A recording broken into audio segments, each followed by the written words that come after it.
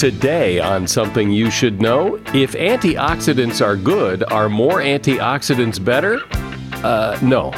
Then, very practical ways to noticeably improve how well you think, starting with more sleep.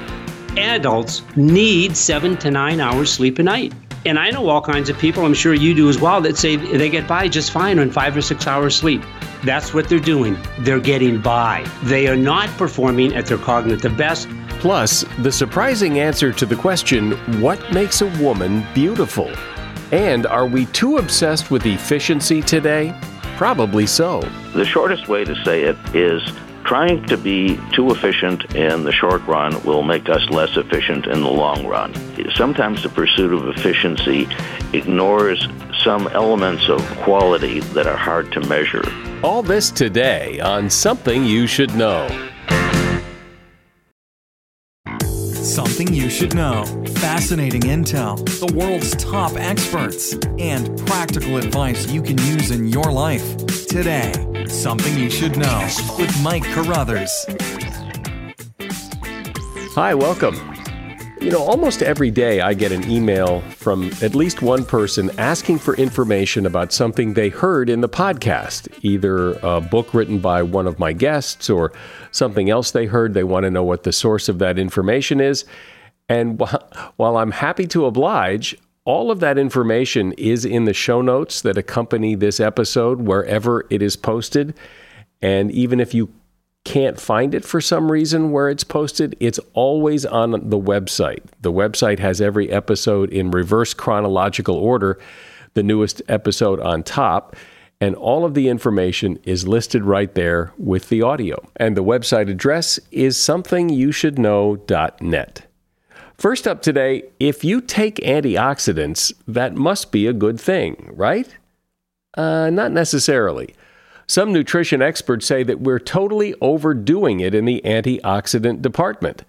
Antioxidants are friendly molecules that go to work on evil free radicals, and that's all good.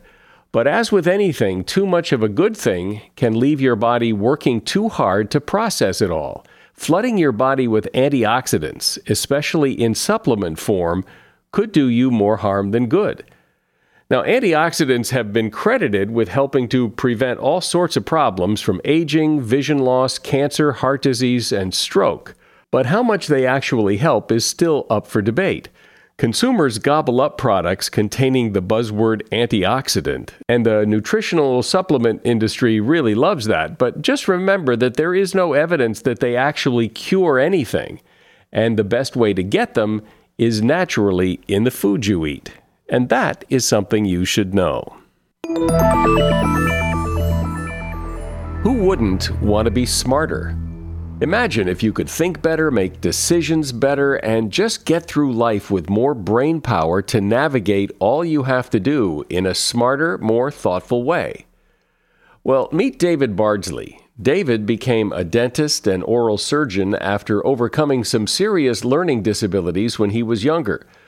When he retired from surgery, he began researching and lecturing on the topic of cognitive performance, and he is the author of a book called Smarter Next Year, The Revolutionary Science for a Smarter, Happier You. Hey, David, welcome to Something You Should Know. It's my pleasure, Mike. So before we begin about making people better cognitively speaking, if I do all the things you're about to tell me, how much is it worth the effort? Are we just going to move the needle in the laboratory, or am I going to go, gee, I feel like my brain is really functioning better? Well, that depends on where you are now. If you're already doing these things, then doing them with a little more gusto will move the needle a little bit. But if you're not already doing any of these things, you can have a very, very significant increase in that cognitive ability. And most people that I find that I know of are not doing these things, or they're not doing them to the degree that's necessary if you want that cognitive improvement. When people hear conversations about cognitive ability and brain function, I think there's a tendency to think, well, this only applies to older people, to people as they're getting on in years and maybe their brain starts to decline. Is this an older person problem? The Center for Disease Control in the United States estimates that by age 40, that 50% of the population start to show some signs of what's called mild cognitive impairment. And mild cognitive impairment they're the first steps toward more severe cognitive impairment and ultimately, with dementia and Alzheimer's. Now, not everyone who has mild cognitive impairment by any means will progress into more serious forms of dementia and Alzheimer's. But what we do know is that 100% of the people with Alzheimer's and other forms of dementia started way back here with mild cognitive impairment. And that's why it's so important to either prevent it or deal with it at that very early stage. So, but what does that mean, mild cognitive impairment? Does that mean I forgot where I put my keys? Or does that mean I can't do math? Or what is give me an example of mild cognitive impairment. If you notice a song comes on and, this is, I recognize the song. This is, don't tell me I know who it is. It's on the tip of my tongue. And you find you just can't make that connection to that information. It's a sign of cognitive impairment. Or you might feel overwhelmed. Perhaps someone is pressing you to make a decision on something and you're not quite sure. And, it just seems like there are so many facts and information to try to make that decision, and it just seems overwhelming, and you procrastinate. So you don't make decisions as quickly, and you're not nearly as confident in those decisions. Again, a lot of what you just described, we tend to associate with decline in brain function as you get older. So if it's happening in younger and younger people, what's causing it? Well, sleep deprivation is huge. Absolutely huge. We are a sleep-deprived nation. And adults, with rare exception, need 7 to 9 hours sleep a night. And I know all kinds of people, I'm sure you do as well, that say they get by just fine on 5 or 6 hours sleep. And they're absolutely correct. That's what they're doing. They're getting by. They are not performing at their cognitive best. One of the simplest things there is to do in psychology is to test that cognitive decrease that occurs with sleep deprivation. If you have just one night of disturbed sleep, you will have a measurable decrease in your cognitive ability the next day. And the military have done the best studies I've ever seen. The military studies are fantastic. And they show that if you take a group of military personnel of mixed ages and you deprive them of sleep first of all, you give them a cognitive test. And then you deprive them of sleep for 24 hours, and then you retest them, they will have a decrease of 30% in those test scores. Now, most of us are never deprived of sleep for 24 hours straight, but those same military studies show if you take that same group of personnel of mixed ages, you administer the cognitive test, and now you deprive them of sleep so that they get 6 or less hours sleep for 5 consecutive nights, and then you retest them. Now they have a decrease of 60% in those test scores. It's one of the simplest things that we can do to make sure that we're functioning at 100% of our cognitive ability, is to get that 7 to 9 hours sleep every night. Well, I think everybody can relate to that. I know I can relate to that. If I don't get a good night's sleep, I just know I don't perform as well the next day. So what else? What else besides getting more and better sleep? One of the big factors is side effects of medication, and not just over-the-counter medication, but prescription medications as well. So many prescription medications have cognitive slowing as a side effect. And some of the, extremely, extremely common ones like statins, drugs that are used to lower blood cholesterol. And 1 out of 4 adult Americans, 25%, of the adult population in the United States takes a statin on a daily basis. A lot of anticoagulants, antidepressants have a negative cognitive side effect to them. So, our goal, everybody's goal should be to be medication free. And it's not possible for everybody, but for the majority of people, it is possible. And if you can't be medication free, you want to at least be able to reduce that medication to a minimal level to get the desired effect. And that's so many of the medications are due to our poor lifestyle choices. That's why we're on them to begin with. Okay, what else? Well, you're not going to want to hear this. Most people don't. Alcohol is not a friend of your brain and your cognitive ability. We can grow human brain cells, human neurons in a petri dish in a lab, and add just one little drop of alcohol, and instantaneously 100% of those brain cells will shrivel up and die. Now, we can't say that that happens in a living brain because we have no means yet of putting a miniature imaging device into a living brain so we can actually watch that interaction take place. But you can drink a certain amount of alcohol and it will never get into your brain. All the alcohol that you consume will first go to your liver, and your liver has an enzyme which breaks down the alcohol into two substrates, A and B, that get excreted in your urine. If you present too much alcohol to your liver, then the liver doesn't have the capacity to break down that volume of alcohol. Some of it will be broken down. Some of it will pass through unchanged. It gets into your bloodstream, and in 30 seconds, it's crossed that blood-brain barrier, and it's in your brain, and you will feel the buzz. So if you feel the buzz, you know that you've exceeded your liver's capacity to detoxify that alcohol, and that alcohol has gotten into your brain. And it's not doing you any favor, believe me. And let's face it, people will often say, oh, they love a glass of wine because it tastes so good. Most people drink because they want the buzz. Yeah, I suppose they do. David Bardsley is my guest. He is author of a book called Smarter Next Year, The Revolutionary Science for a Smarter, Happier You. If you have to hire someone, what's the best way? Referrals? Well, maybe that could work. But just because somebody knows somebody who knows you doesn't necessarily mean they're qualified. Or you could pull out that file of random resumes that came in during the last 6 months. Maybe there's somebody in there. Maybe. Now, if you're hiring, you need Indeed. Indeed is your matching and hiring platform with over 350 million global monthly visitors, according to Indeed data, and a matching engine that helps you find quality candidates fast. As a business owner, I've found that hiring the right people, well, there's just nothing more important. Don't leave it to chance or a referral or a random resume. Use Indeed. In the minute I've been talking to you, 23 hires were made on Indeed, according to Indeed data worldwide. Indeed's matching engine is constantly learning from your preferences. So the more you use Indeed, the better it gets. And listeners of this show will get a $75 sponsored job credit to get your jobs more visibility at Indeed.com/something. Just go to Indeed.com/something right now and support this show by saying you heard about Indeed on Something You Should Know. Indeed.com/something.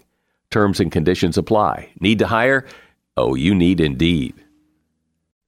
A shout out to Claritin for supporting this episode and providing us with samples. You see, for as long as I can remember, I have had to deal with seasonal allergies. Stuffy nose, watery eyes, the whole deal. And the worst for me is it messes up my sleep. I wake up because I can't breathe right. And during the day, well, if I'm working and I'm all stuffed up, then my voice sounds weird, and this is how I make my living. Luckily, for those of us who live with the symptoms of allergies, we can live Claritin Clear with Claritin D. I use it, and if you struggle with allergies, you should too.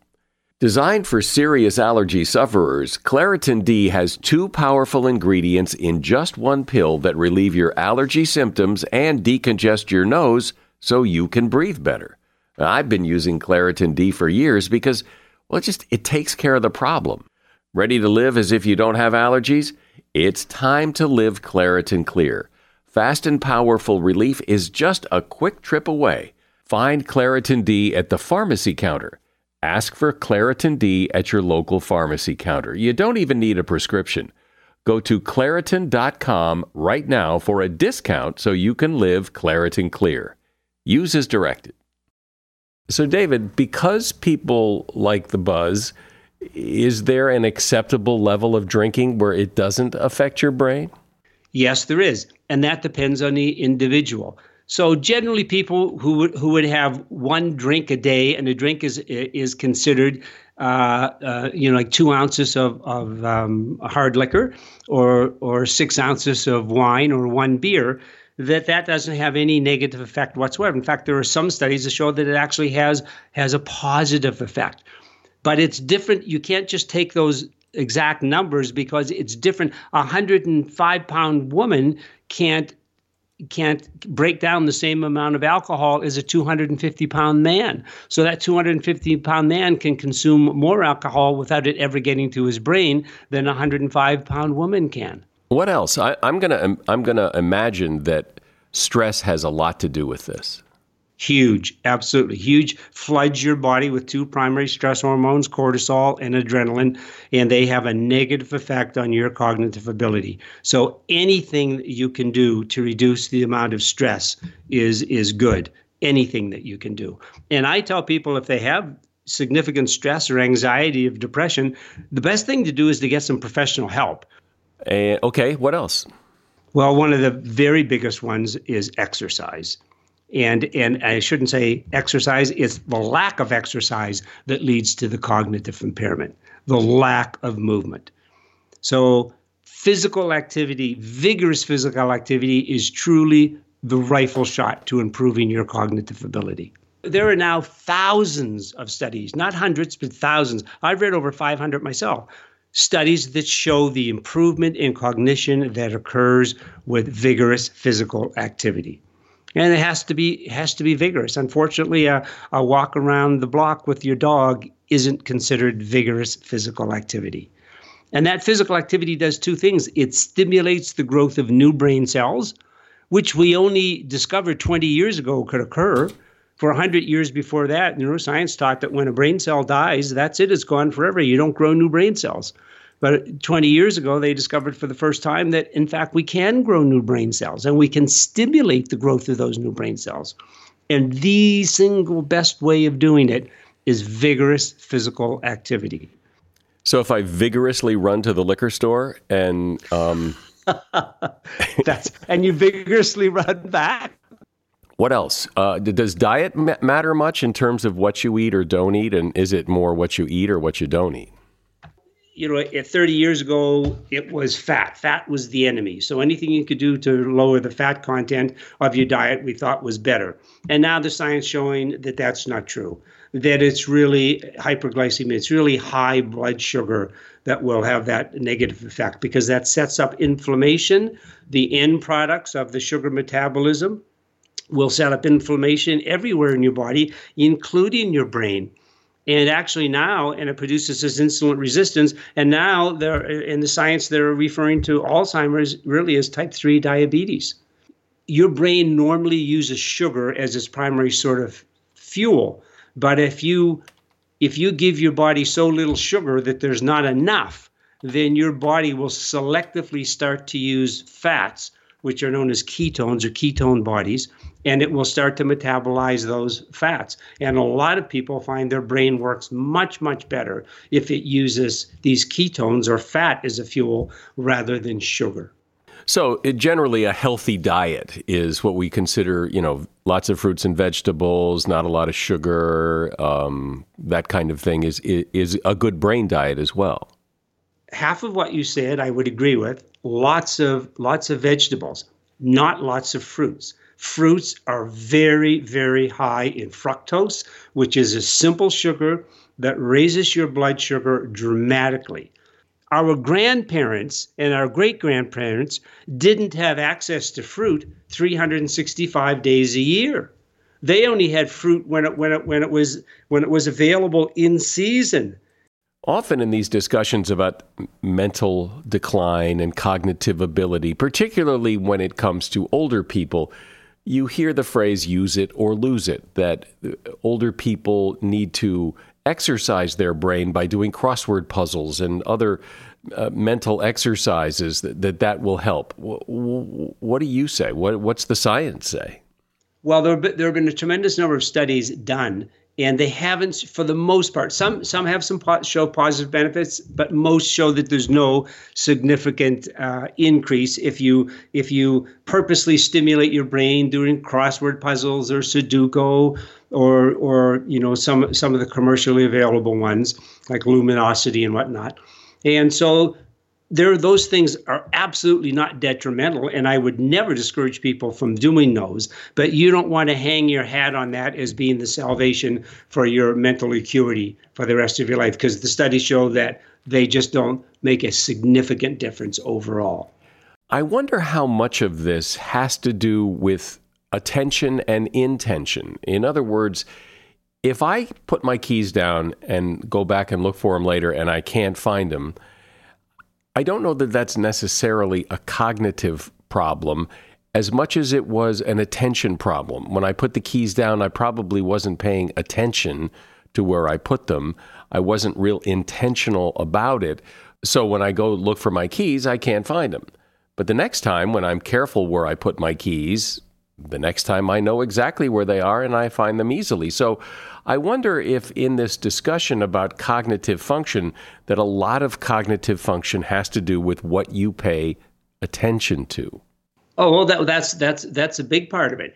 We tend to remember things that are important to us, and we tend not to remember things that aren't important. So if you just walked in the house and you flipped your keys on the nearest table and you start talking to someone, you may not remember where you left those keys. It wasn't important. You just flipped them somewhere. But if you walked in and said, okay, I've got to be out of here in exactly 15 minutes, I'm going to put my keys right over here. So, and you make a conscious effort, I'm going to put them right here, you'll probably remember where those keys are. We remember things that are important to us. So because you misplace something, I tell people don't get all bent out of shape over that. That's not critical at all. And people will often say to me, well, I have I can't remember names. It's so embarrassing, and I'm worried about it. And I ask them, well, could you ever remember names?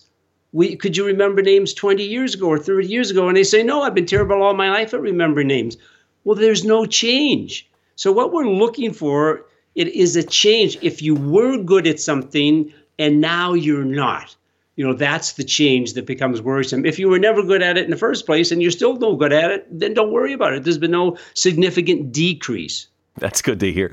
I've never been good at math. I'm still not good at math, but I've never been good at math, so I'm not going to worry about that. I'm in the same boat as you, Mike. It's never been my forte. So what's the big thing? And I think I know what you're going to say, but so what's the big thing? If you want your brain to work better, what's the one thing you should do right now today to make it better? If I had to say one single thing, it's physical movement, vigorous physical activity. And it has to be vigorous. It's the only known thing that stimulates the growth of new brain cells. It stimulates the interconnection between existing brain cells, and it increases and balances what are called neurotransmitters, which are the chemicals that let the electrical impulse travel from one brain cell to another. It does seem that so much of the conversation about brain function and your cognitive ability is focused around people in their later years. And yet, from what you're saying, it seems that if people paid attention to this and implemented this stuff earlier in life and in midlife, that it would go a long way to help prevent some of the problems rather than trying to fix problems that show up later in life. David Bardsley has been my guest. The name of his book is Smarter Next Year, The Revolutionary Science for a Smarter, Happier You. And you'll find a link to his book in the show notes. Thank you, David. Thanks for being here. My pleasure indeed, Mike. Thank you so much. As a listener to Something You Should Know, I can only assume that you are someone who likes to learn about new and interesting things and bring more knowledge to work for you in your everyday life. I mean, that's kind of what Something You Should Know is all about. And so I want to invite you to listen to another podcast called TED Talks Daily. Now, you know about TED Talks, right? Many of the guests on Something You Should Know have done TED Talks. Well, you see, TED Talks Daily is a podcast that brings you a new TED Talk every weekday in less than 15 minutes. Join host Elise Hu. She goes beyond the headlines so you can hear about the big ideas shaping our future. Learn about things like sustainable fashion, embracing your entrepreneurial spirit, the future of robotics, and so much more. Like I said, if you like this podcast, Something You Should Know, I'm pretty sure you're going to like TED Talks Daily. And you get TED Talks Daily wherever you get your podcasts. While it's hard to argue with the idea of being efficient and productive, in some ways it doesn't seem like it's working very well.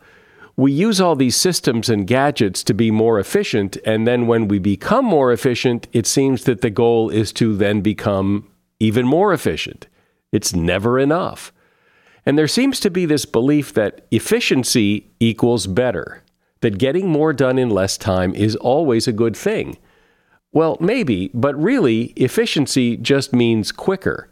And maybe quicker isn't always better. Edward Tenner certainly believes that. Edward is a distinguished scholar at the Smithsonian's Lemelson Center for the Study of Invention and Innovation, and he has a long career as a teacher and a writer. His latest book is called The Efficiency Paradox. Welcome, Dr. Tenner. Hi, Mike. So, in a few words, what is the efficiency paradox? The shortest way to say it is that trying to be too efficient in the short run will make us less efficient in the long run. And why is that? It's because real efficiency in the long run depends on all kinds of accidents and mistakes and learning from them in the short run. And if we try to systematize everything, we get the feeling that everything is running smoothly, but actually sometimes it's those uneven moments that eventually help us make a breakthrough. So maybe some examples would help to explain the problem and also the solution here. Yes, well, I think everybody's had the experience of taking a wrong turn somewhere or taking another route and really discovering something in a city or in the countryside that they didn't really realize that was there. And very often those have led to some of the best opportunities. I remember one occasion I got a call from John Kennedy Jr., who edited a magazine called George, a political magazine that I would never have thought of contributing to. And he had been in a bookstore in New York looking for another book, and he saw my book, Why Things Bite Back, and he really liked it, and he wanted me to write for the magazine, which I did. Now it turns out that there are fewer and fewer bookstores in New York, and maybe that one is not there now. So you could say that it's more efficient to buy your books online, to see proposals for other books that would interest you because you had been interested in a certain book. But a site like that, while it's efficient in giving you more of what you've been interested in, is a little too efficient because it doesn't really give you that kind of peripheral vision that says, hey, wait a minute, this is something kind of intriguing. I want to look into that. And so how are we pushed into being too efficient? What are the things that are going on in the world that keep pushing us to do more in less time and get it done and not, look in our peripheral vision, but to stay focused straight ahead? One of the big reasons is that efficiency is a movement. By that I mean that people pursue efficiency on the assumption that pursuing efficiency is really going to make us more efficient. Now, that seems to be very reasonable. You want to do something, you want to set goals. But there is a paradox there, and that is that we don't really have a lot of big data on big data. That is, we don't necessarily know for sure how very efficient some of these things are. I'll give you one example. Electronic medical records were supposed to be something that would relieve doctors of routine work, would give them more time with patients, would eliminate errors, and some of these things they may have done, but what people didn't foresee is that in order to pursue this efficiency, physicians and their staffs had to spend more and more time meticulously entering records into a format that would be suitable for this electronic medical records. And now the medical journals have articles about doctor burnout and how the cost of paperwork has really increased as a result of this. So it's not so clear whether electronic medical records as implemented so far have made us more efficient. Now, does that mean that I'm against electronic medical records? No.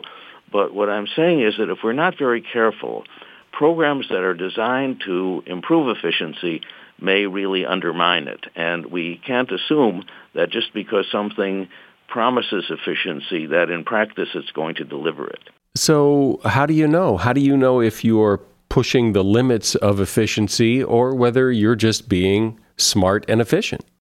I think it's more a matter of balance. I think it's a matter of using our intuition to counterbalance algorithms and vice versa. That we shouldn't necessarily depend on our intuition. There are books that show how intuition has been very, very wrong. But as I cite in the book, there are other books that have warned against too much criticism of intuition, because very often intuition results from something that we really know but can't articulate very well, and we have to learn how to listen to that.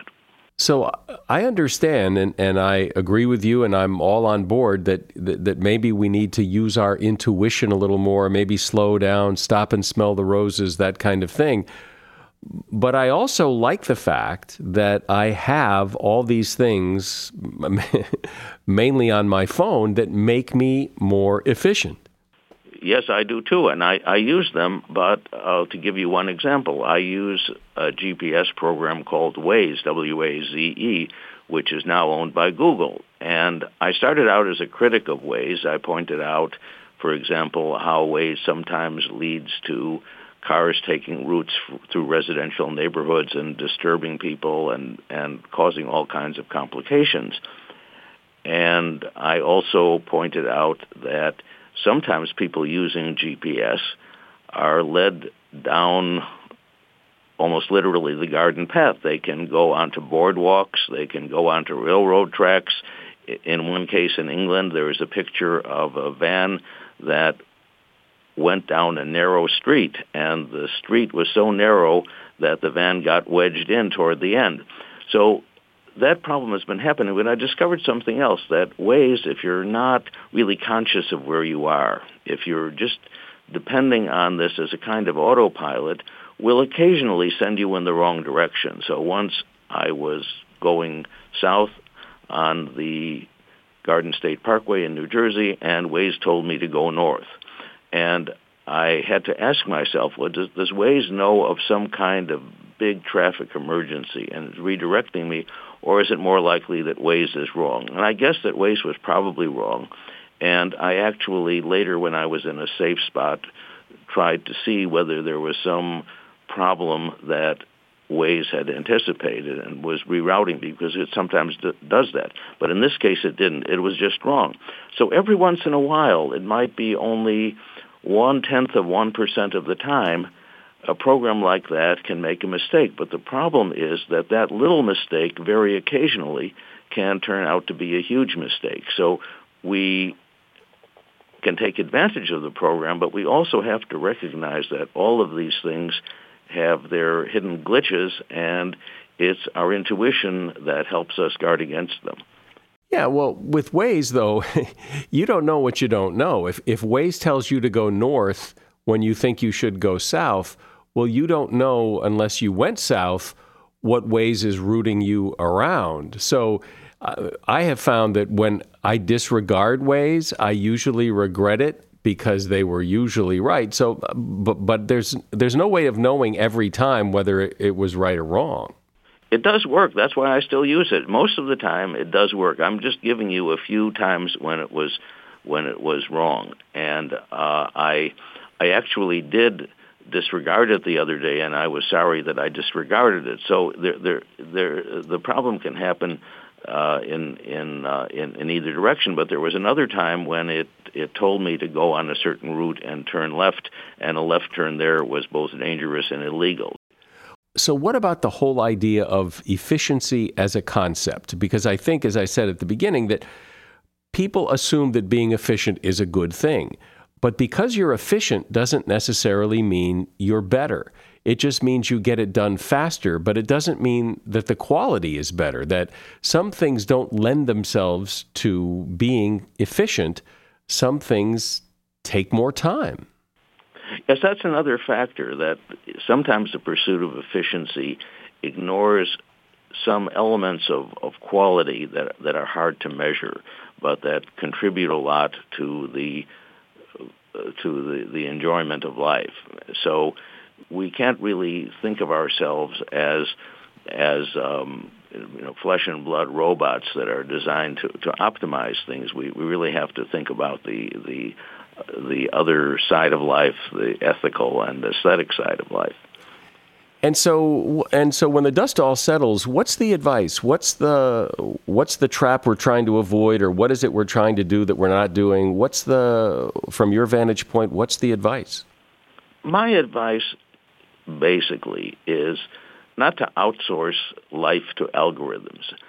To be the user of algorithms, yes, I think they're great, and I think that they can really contribute a lot to the enjoyment of life. But there is an obsession in some corners of Silicon Valley with doing everything as seamlessly and quickly as possible, and that, to me, cuts into a lot of the serendipity that has been so important in long-term efficiency. That is, that so many of these discoveries come when people might be doing something wasteful. People might be doing something that is not absolutely directly concerned with the future of the enterprise, but that might in turn lead to something that makes the enterprise even more efficient. Well, in fact, there have been many cases of inventions where the inventor said, the idea came to him when he wasn't working on it. He was doing something else, unrelated. That's right. Sticky notes are one of the most famous examples of that. Sticky notes that were developed by a scientist at 3M. It was really a kind of play or an accidental discovery, and it wasn't that 3M had a project to start a new multi-billion-dollar business. It was something that kind of came with free exploration. Right. And I think that happens a lot. And I like your example when we first started talking about how, sometimes you don't take the most efficient way to get there, and you end up on a route that takes you somewhere that's beautiful and lovely, and you're so glad you did it. But if your goal was to be efficient, you would have completely missed it. And that seems to apply to so much in life. Yes, in fact, I say for that reason that very often it's more efficient to do something in an old analog way. For example, psychologists have discovered that taking notes as opposed to using a keyboard device when you're listening to a lecture will lead to better retention and understanding of the lecture. And the reason is that the difficulty of summarizing what the lecturer is saying when you're taking the notes, formulating the points, drawing arrows, or whatever you do, that effort in actively dealing with the material is much more efficient in the long run than the supposed efficiency of capturing every word. When you capture every word, it's what they call fluency.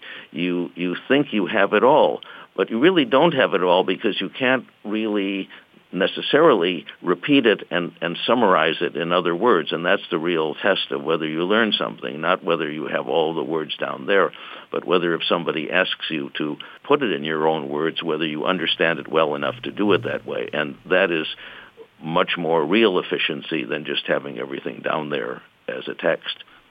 So I guess the question still remains, though, that how do you know which road to take at any given time? Today, are we going to do things more efficiently, or are today we're going to be a little more analog-like, slow things down because maybe that would be better? How do you know what to do when? I'm not opposed at all to doing new things, to experimenting with new technology, to being an early adopter, which I don't happen to be, but I can understand the logic of that, and I think that's fine. But the danger, I think, comes in thinking of these things not as something to experiment with and to understand and to use actively, but as some kind of miracle that will offload your mental effort and will remove you from active engagement with whatever you're doing. I think that's the danger, not the technology in itself. I think it's great to play around with these things, and I often do, but it's really the expectation that you bring to it. Well, it almost seems like you really can't slow the train down, that there's this movement of, bigger, faster, better, quicker, efficient gadgets, and it's really hard to jump off the train and say, well, let's go this way instead. You're right that there is a momentum in society that leads to the adoption of some technologies, and it can become very difficult to stay with the old one. There are some writers who remain loyal to the typewriter, who feel they can work best with a typewriter, which is kind of amusing because when the typewriter came in, there were many, many criticisms of the typewriter from people who were really devoted to writing with pen and ink.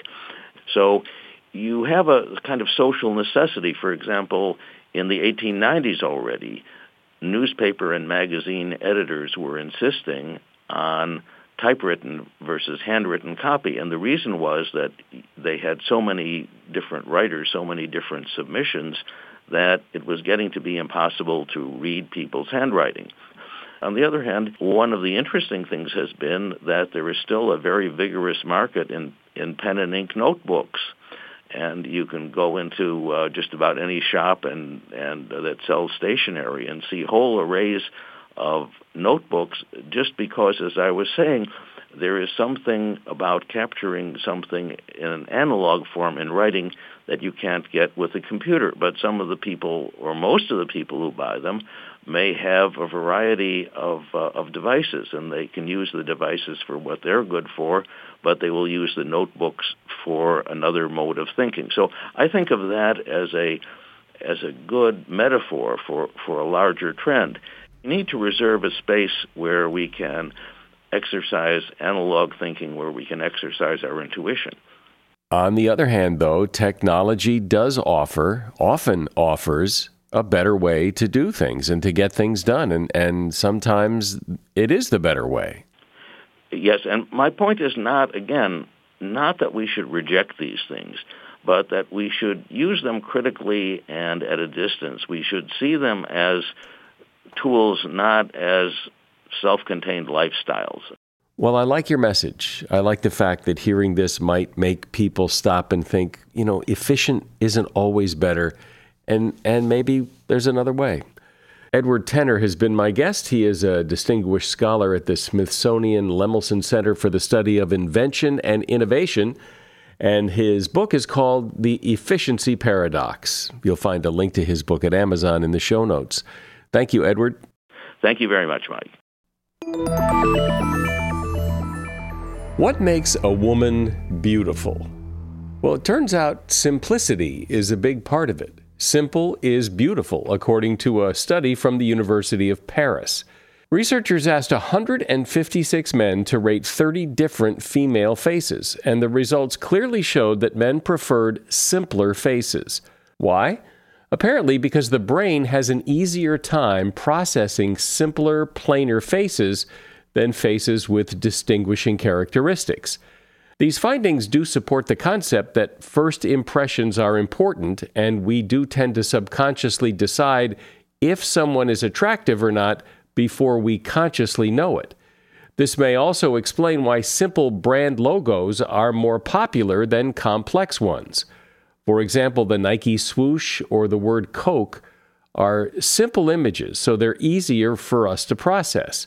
Same thing with an emoticon. It's simple. The human brain prefers and is attracted to simple. And that is something you should know. If you hear a commercial on this podcast that interests you, remember all of the websites, promo codes, everything you need to check out what the advertiser is offering is always in the show notes for each episode. I'm Mike Carruthers. Thanks for listening today to Something You Should Know. The Bigger Pockets portfolio of podcasts are worthy of your investment. We're having a real conversation as real estate investors. New episodes available every day. It's important to buy where it makes money and not necessarily where you want to travel to. Bigger Pockets, On the Market, Rookie Real Estate, or Money Podcast. The purpose of flipping is to create more cash so then you can reinvest into other types of properties. The Bigger Pockets Podcast on YouTube or wherever you listen.